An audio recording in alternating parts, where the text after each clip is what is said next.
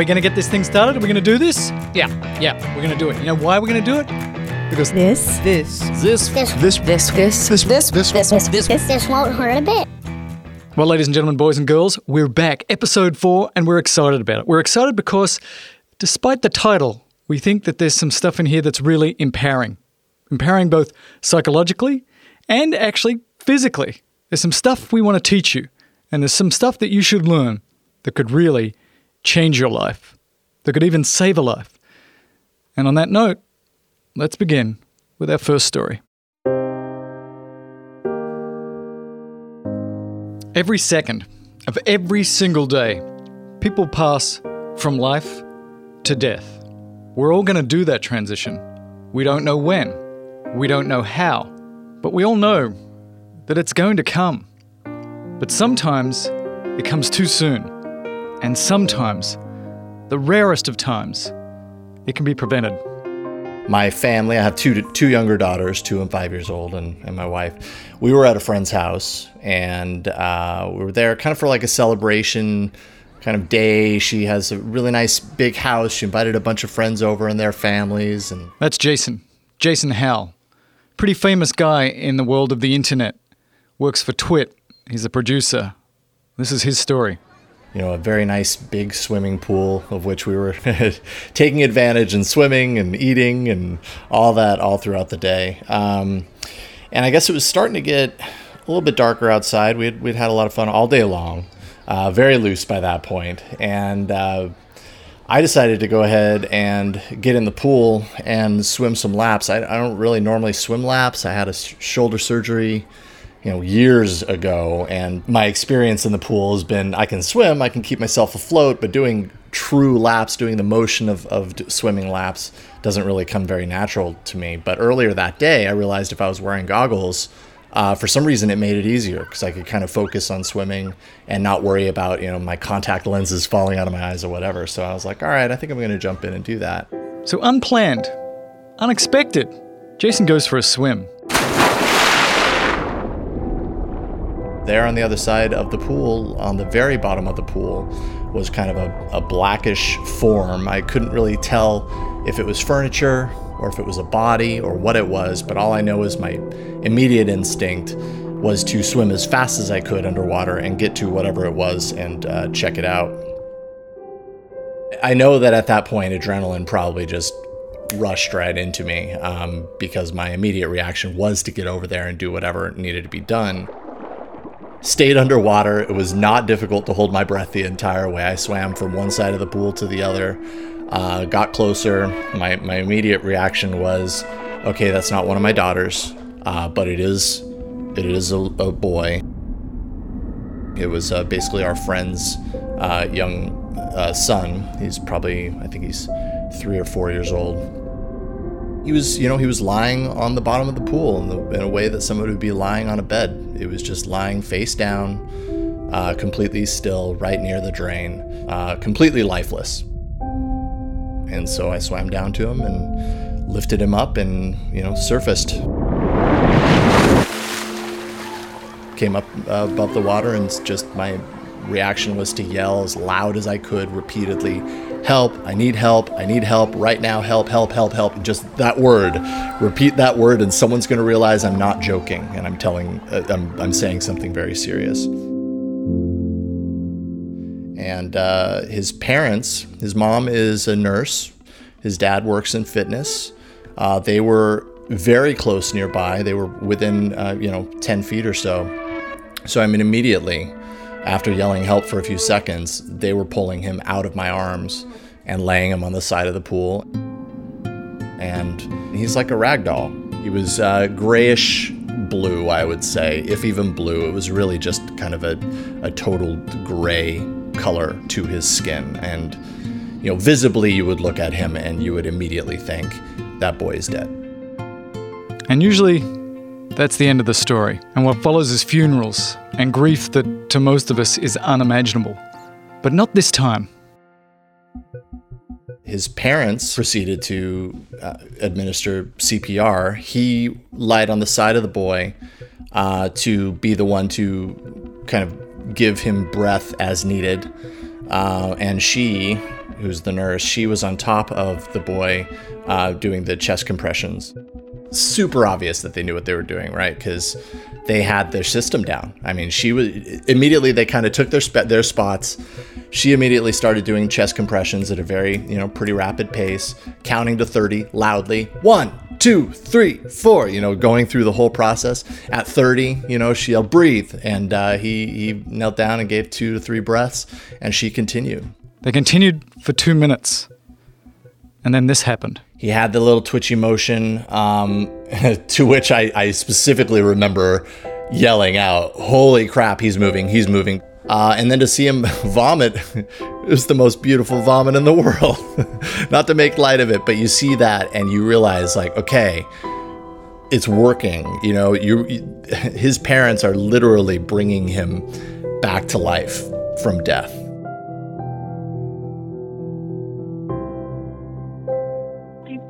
What am I doing right now?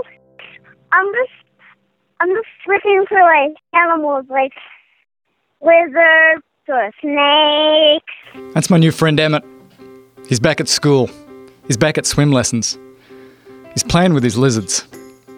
And how important is CPR to this story? Well, let's ask his mum, Sadie. It changed everything. I mean, it's the reason that we still have him, because he was, from all that I could tell, dead. I mean, he was blue, he was not breathing, his heart wasn't beating. I don't know what would have happened, and I don't like to think about what would have happened, but, in the moment I didn't really think about what could have happened. I just knew exactly what to do. I think that if anyone is ever around water, whether it's your kids, whether you have kids, whether it's an adult, if you know that and you could step in and help them, then you could bring someone back. You could save someone in the same way that we did. I've asked myself so many times what I could have done as his parent to protect him from this, like how I could have prevented this. And there's been a lot of coming to terms with accountability for me. I almost think that having more people around makes it more likely to happen, because there was a dozen adults within, a couple feet of him. There were people in the pool. There were people around the pool. I was standing close by watching, and I just literally turned my head for what felt like, a minute. It's silent, and it happens in an instant. Learning CPR and understanding the process of CPR is not hard, and it does not take a lot of time. It's a skill that you can learn relatively quickly, and in many cases completely free. And basically what you're giving yourself is a Superman cape. You're giving yourself the power to resurrect somebody from death to life. If everybody knew how to do that, man, just think of the amount of lives that would be saved.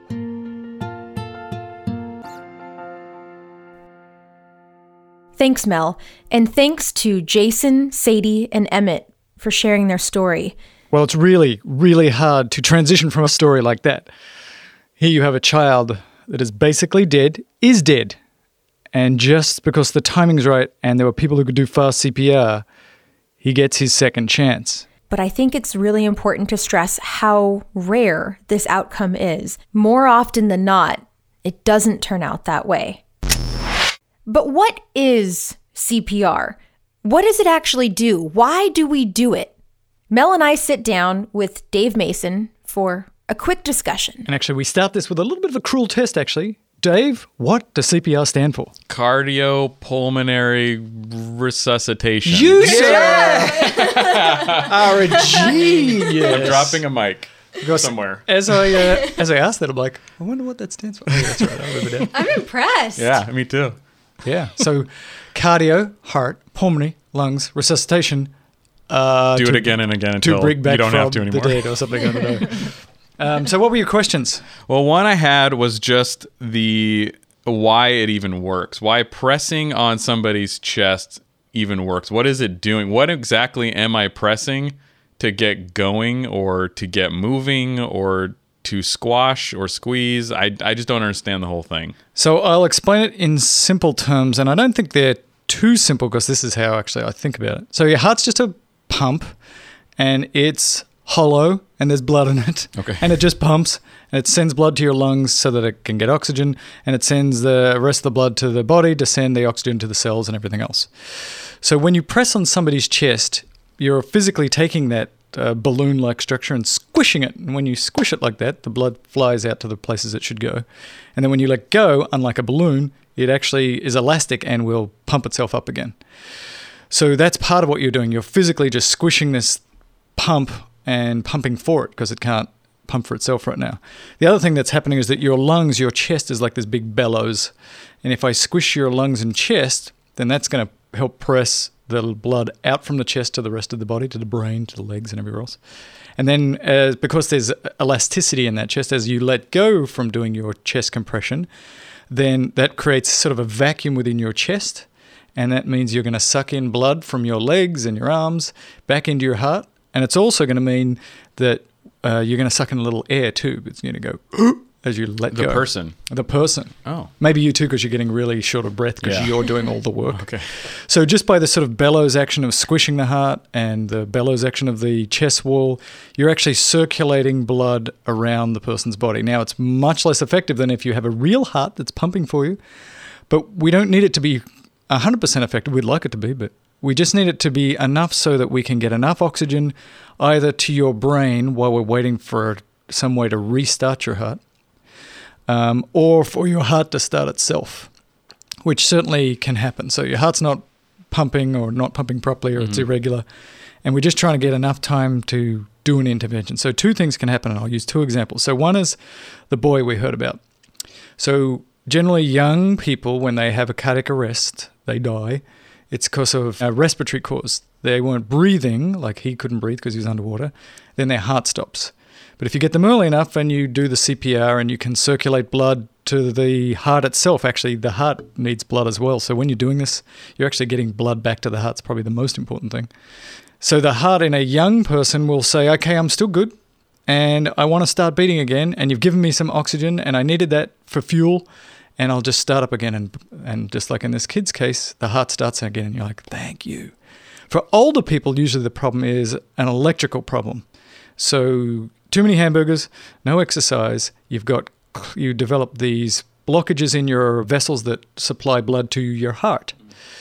And then you can have these arrhythmic events. So as that heart muscle's dying, it can set up a situation where there's sort of an electrical storm within your heart. And instead of all of those muscle cells contracting together, going boom, boom, boom, boom, and they're all controlled and doing it together nice and rhythmically, and that's how you're pumping, they go into a thing called fibrillation, where everybody's firing, all the muscle cells are doing, and that's uncoordinated, and the heart doesn't pump properly. It's just sort of wriggling around like a bag of worms. Oh.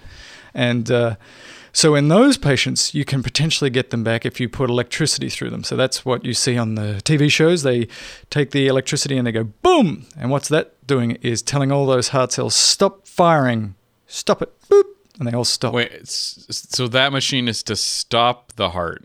Yeah, so not it's to start it? Well, it's going to tell all of those things that are firing off, stop. You just all need to stop your business, and it depolarizes them. So they stop their electrical activity, because all of those heart cells have electrical activity. So that stops them. And then there's a couple of places in the heart that are the coordinators. They are the ones that like to start the rhythm. So the electrical impulses start in these areas of the heart, and then they spread to the rest of the heart. So you're trying to get those areas that are supposed to be coordinating, the boom, the boom, the boom. They start up again in the best case scenario. They start again. Okay, guys, everybody follow me. 1, a 2, a 3, a 4. So that's what a cardioversion or defibrillation is doing, is resetting it. It doesn't always work, of course. In fact, it doesn't work most of the time. But when it works, it's because you've got a heart that's good enough and it wants to coordinate. It's healthy enough to start up again. So I was under the impression that the defibrillator started the heart. Yeah, it's what it looks like. They dropped. They're dead. And Nothing's moving. Ding. Warming up. Don't touch the body. Whoosh. Yeah. But that's not what it's... No, it's not like you put that electricity through and then that makes the heart like contract and yeah. It's actually depolarizing it. It's making it just like and then start again. Letting it start again on its own. Letting it start again. Because it wants to. It wants to. Yeah. If it's healthy enough, it wants to start again. If it doesn't have a cheeseburger in there. Yeah, exactly. that could not be. I mean, you've got people who've had very big heart attacks, lots of heart muscles dead. It's just done, and you can put a billion volts through them and you're not going to get anything. You're just giving it a chance to start again. And the only way to make a heart that's not beat, that's dead, is to put another heart in it. Because when your heart is dead, it's just like anything else that's dead. It's not going to come back. 1 trillion volts, Frankenstein, it's not going to happen. Yeah. Not going to happen. So let me try and bring it together a little bit, because we heard a story about Emmett and how CPR done fast and done well saved his life. And it's important. It's important that we learn that skill. It's pretty easy.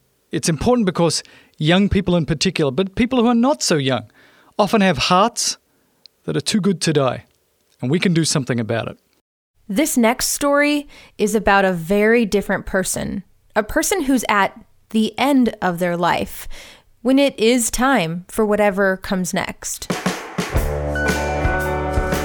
Sometimes in medicine, we can lose perspective on what's really important. We can lose this because of all the technology in medicine, the fact that we are taught that we have to save every single patient. And it really comes down to doing procedures, giving medicines, and forgetting the big picture. My name is Daniela Lamas. I'm a fellow in pulmonary and critical care medicine here in Boston, which means that I'm learning to be an ICU doctor and a pulmonary doctor. So Daniela wrote a piece in the New York Times, and our producer Cece, she's going to read it for you now. My pager went off late one afternoon with a message from the oncology service at my hospital, asking me to see a 70-year-old man with metastatic cancer and trouble breathing. I wasn't hopeful. I had chosen to train in pulmonary and critical care medicine because I wanted to be someone who saved lives.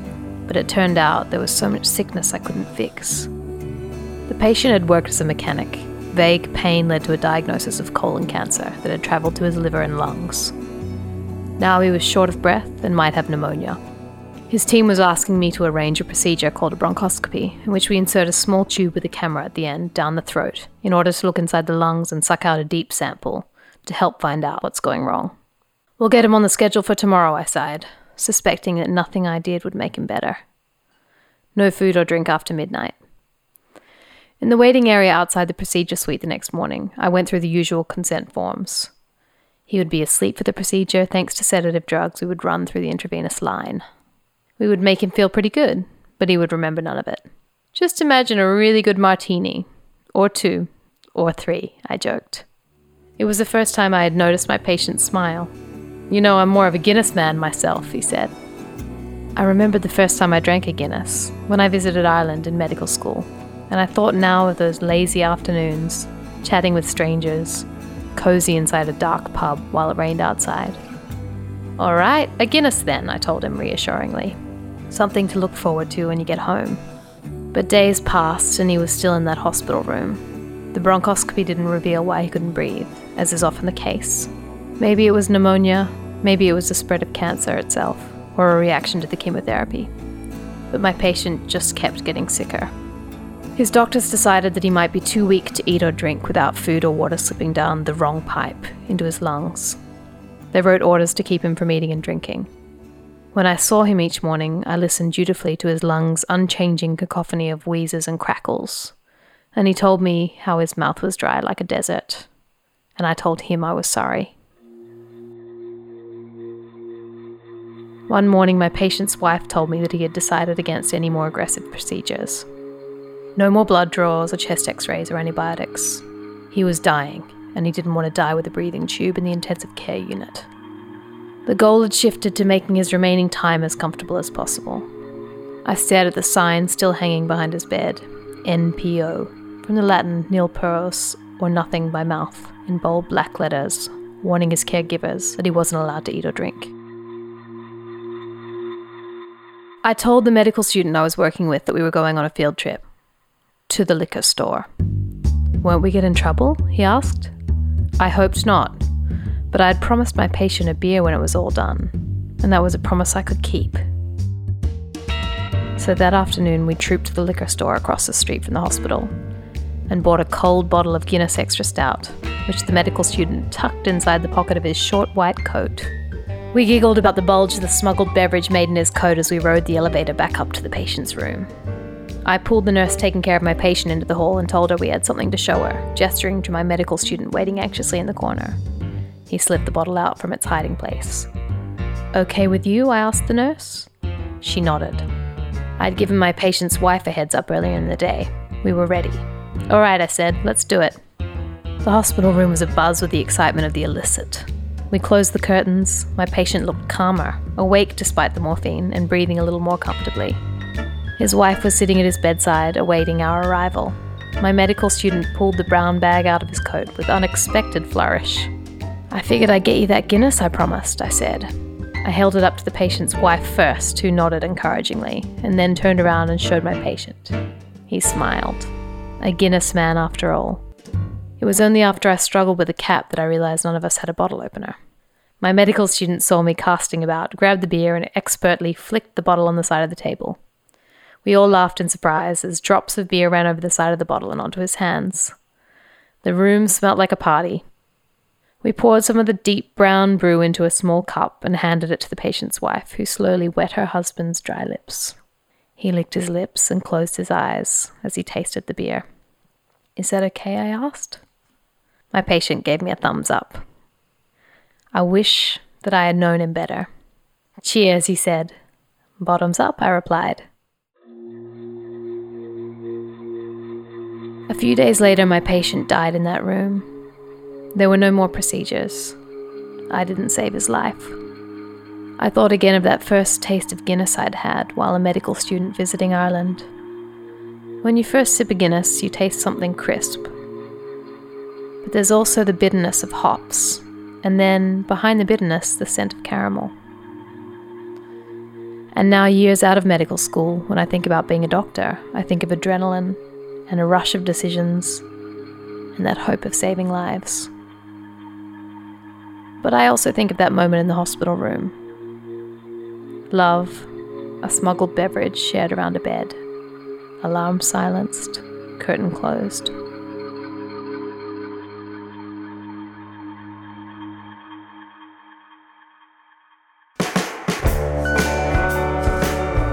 And since she wrote that story, Daniela's gotten feedback.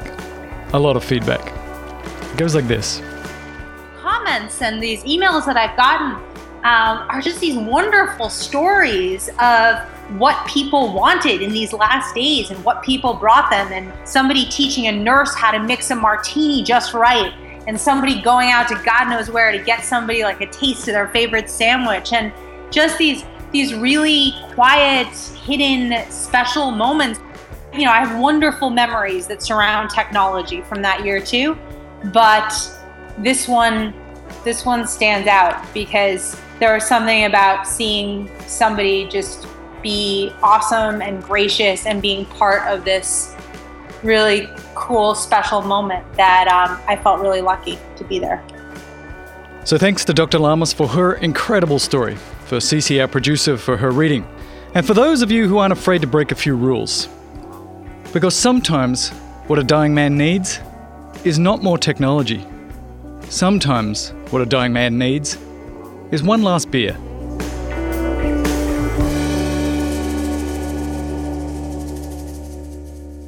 All right, so we've talked about a kid who was too well to die, and we got him back.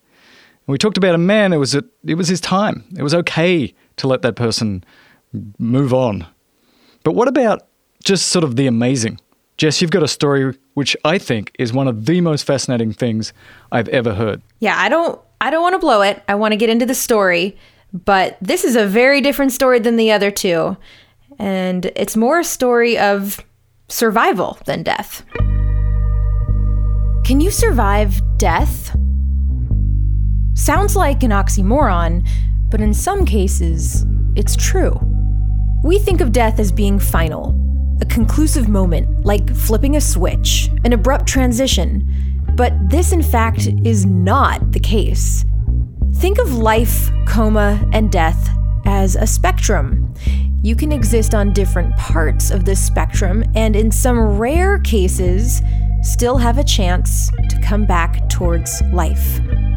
The most dramatic example of this is a doctor named Anna Bagenholm. However, Dr. Bagenholm was not the doctor in this case. She was actually the patient. The year was 1999. Anna was 29 years old, skiing with friends in Norway, when she fell. She got trapped between rocks and ice, and her body was submerged in icy water. Her friends were doing everything they could to rescue her, but they couldn't. After 40 minutes of struggling, Anna stopped moving. A rescue team arrived and pulled her body out. She was lifeless. They started CPR immediately and transported her by a helicopter to the closest ER. She arrived at the hospital 110 minutes after her fall. Her pupils were dilated. She was not breathing on her own, and she had no pulse. Anna was dead. There's a saying we have in medicine: you're not dead until you're warm and dead. Let me explain. Hypothermia slows down the metabolism. Think of it as putting the body into a state similar to hibernation. It's common procedure in the ER to try to resuscitate patients with hypothermia by warming them up. And in rare cases, they may survive. What's unique in Anna's case is how cold her body was and how long she was clinically dead. Anna's coldest body temperature was 56.6 degrees Fahrenheit, which is 13.7 degrees Celsius. Hypothermia starts to set in at 95 Fahrenheit, which is 32 degrees Celsius. Anna was put on a machine to circulate her blood and breathe for her, called cardiopulmonary bypass. It also warmed her blood before putting it back into her body. At 2 hours, 36 minutes, her heart started to beat. Anna still required surgery, warming, and resuscitation for several hours. After 9 hours, she was brought to the intensive care unit. She remained on life support. After many weeks, Anna started to wake up. In fact, she was mentally alert. 60 days later, she was discharged from the hospital to a rehab center. 5 months later, she had returned to work and was hiking and, yes, skiing again. It wasn't Anna's time. Her doctors didn't give up, and her body didn't give up. Anna's story is very rare and very special, and it makes us examine our concept of death and life.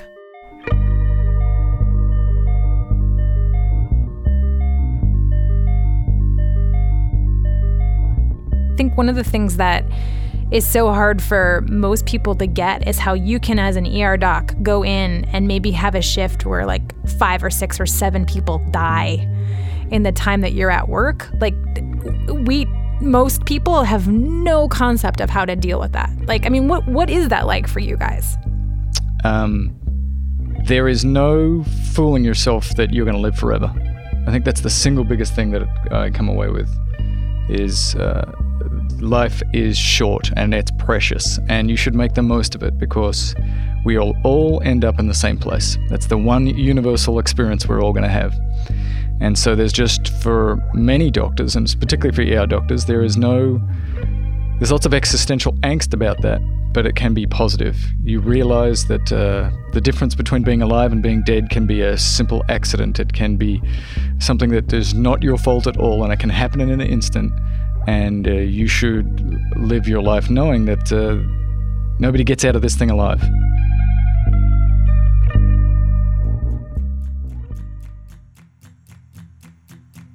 Well, ladies and gentlemen, boys and girls, that's all we have time for this week. Next week on Second Opinion, we'll talk CPR and how it works, more on the mysteries of accidental hypothermia and how you can be dead for so long and come out the other end, basically, okay.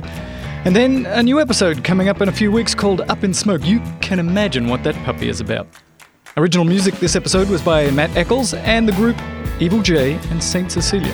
Special thanks, of course, to Jason Howell, to Emmett and Sadie, and to Dr. Lamas. This Won't Hurt a Bit is a production of Fooliboo Incorporated, produced by Cece Herbert and Bill Connor. The information you hear on This Won't Hurt a Bit should not be taken as actual medical advice. If you have actual medical questions about actual medical things, you should see an actual medical practitioner. Even though we are actually doctors, we're not your actual doctor, so be sensible and keep it real. And this